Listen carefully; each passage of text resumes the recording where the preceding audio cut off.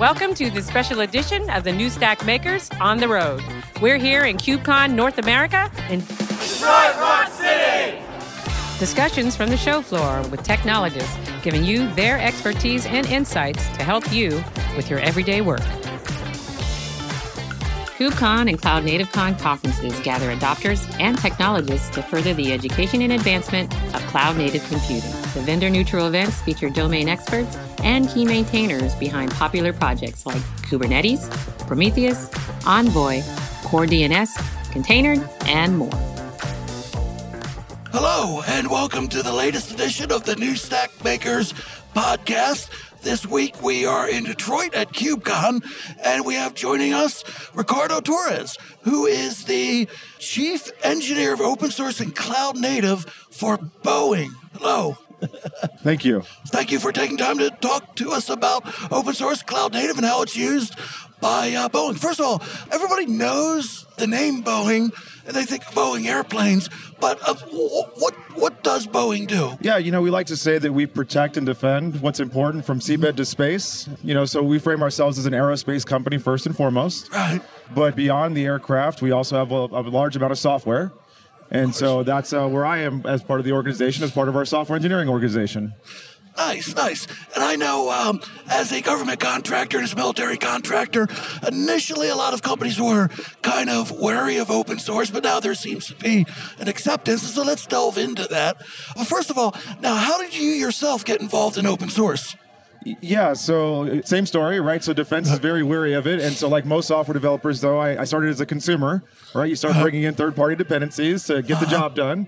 And so then it just becomes a question of involvement, right? Is that sooner or later, even if you're just a software developer, you're going to want to patch something, right? There's going to be a bug that you're going to have to fix. And that's how it started with me. So, at the time, we were using a plugin for Jenkins. And I needed to go ahead and just submit a fix. It wasn't being maintained, and so I had to get maintainer privileges on that particular repo, and it was great. It was a good opportunity for me to get involved. Nice. And so at the time, what was Boeing's sort of involvement with open source, and how's that evolved over time? Yeah, so Boeing actually has a long history with open source, just maybe not a big history so far, right? And so that's one of the things that we're looking to change. We actually have a project under the Eclipse Foundation already that we actively support and we employ the maintainers of. So it's called OSEE. It's basically a tool for model-based engineering around the Eclipse platform.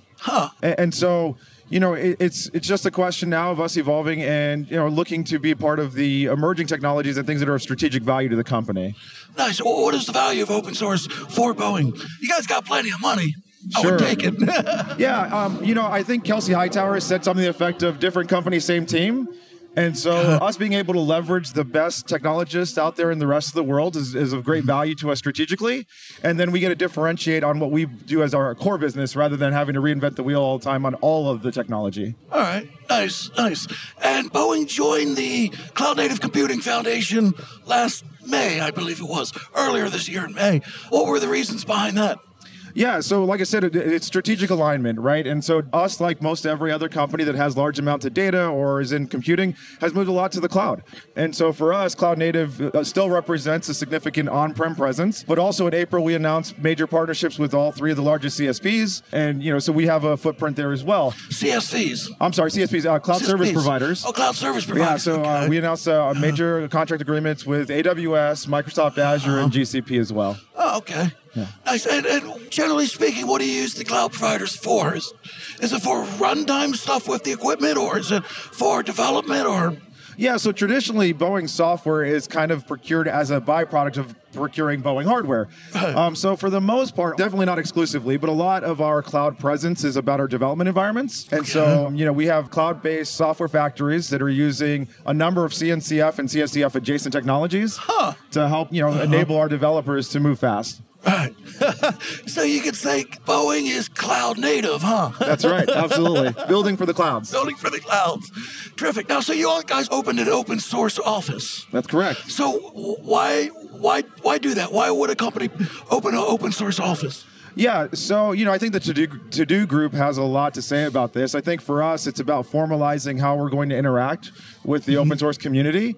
For us, we will always be primarily a consumer. I would argue that most companies will always be primarily consumer. So that's one of the core tenets is how we manage that. But additionally, we want to make sure that we have a strategy around how we contribute back to the open source community and then leverage those learnings for intersourcing. Nice. So what are the benefits of contributing back? Yeah, so it's really about mind share, demonstrating to our customers also that, we are in these spaces, we're talking the talk, we walk the walk. You can see it in an open community, in an open forum. But additionally, of course, we're competing for all the same talent that everybody else is. And so it's a great recruitment and retention tool. Oh, nice. Terrific. Now, I would imagine that Boeing has a lot of different divisions, a lot of departments, and there might be open source projects or open source usage across them. How does an open source office for a large company find and coordinate all these efforts?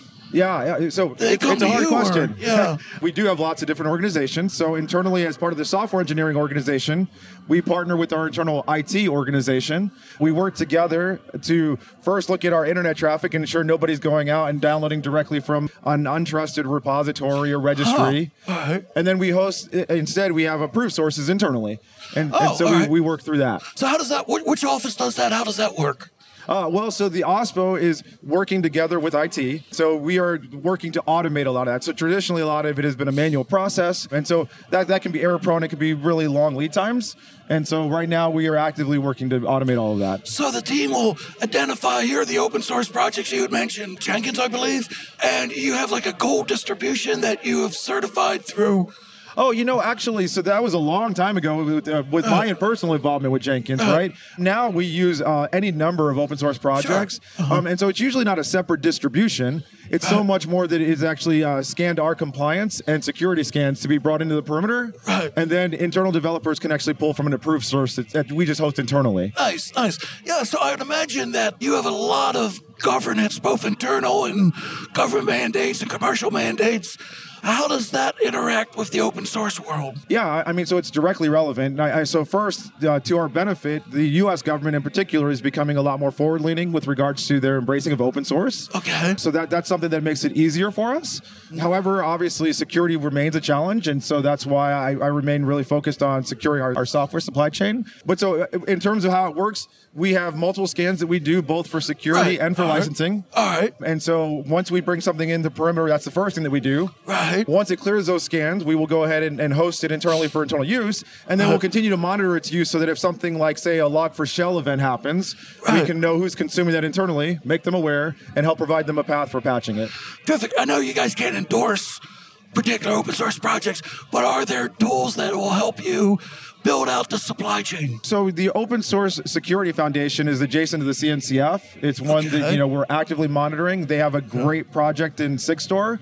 I think that the way that it handles attestation is very important to the supply chain story.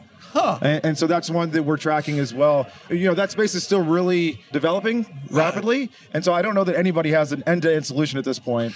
Yeah, I'm very interested in this because the software bill of materials is kind of a recent thing for a lot of companies, and I would imagine you guys would be way ahead of the curve on that front. Yeah, and there are still things for us to learn there as well. We've definitely are used to bill of materials. Software bill of materials, we've definitely delivered as well. I think one of the interesting things now is the automation. And so we're always looking to beef up the heuristics because a lot of the tools are relatively naive in that they trust that the dependencies that are specified are actually representative of everything that's delivered. And that's not good enough for a company like Boeing. We have to be absolutely certain that what's there is exactly what we expect to be there. Interesting. Like, have there been software projects that you're not really sure the origin of, and so you may be wary of using? Yeah, and so that would depend on the specific customer, but there have definitely been cases where whether it's an unfriendly government or we think that the supply chain might have been tampered with by just an unfriendly individual actor, those are kinds of things that get raised from time to time, and then it maybe wouldn't clear a certain process to go into a specific product. Interesting. So Boeing is both enterprise itself, but it's also a large-scale integration company. And a lot of open source projects, they scratch an itch, and they're like, well, this is good, we need this. But could you offer some advice for the smaller but useful open source projects? What do they need to keep in mind when dealing with integrators and dealing with the enterprise? Yeah, I think it's really important just to anyone that's dealing with software to focus on solving the problem. And unfortunately, there are a lot of tools out there that can overcomplicate that. And so sometimes you're going to find something that is much more than what you really need to scratch the itch. And it may not be worth the cost of adoption then. And not necessarily dollars, because we're talking about open source, right? Right. But in terms of time and effort. So keep it simple. Absolutely. All right. Excellent. Terrific. Trying to think of any other questions that I have. Are there any other aspects you think that are interesting from your perspective in dealing with both open source and the airline industry and the government? Yeah, so I actually often liken us to the financial services industry, another heavily regulated industry that has been slow to embrace open source. And so I think that we have a lot to learn from those folks. Oh, interesting. And so I'm looking forward to others joining us and being a little bit more open about the things that we can talk about and all the things that we can do.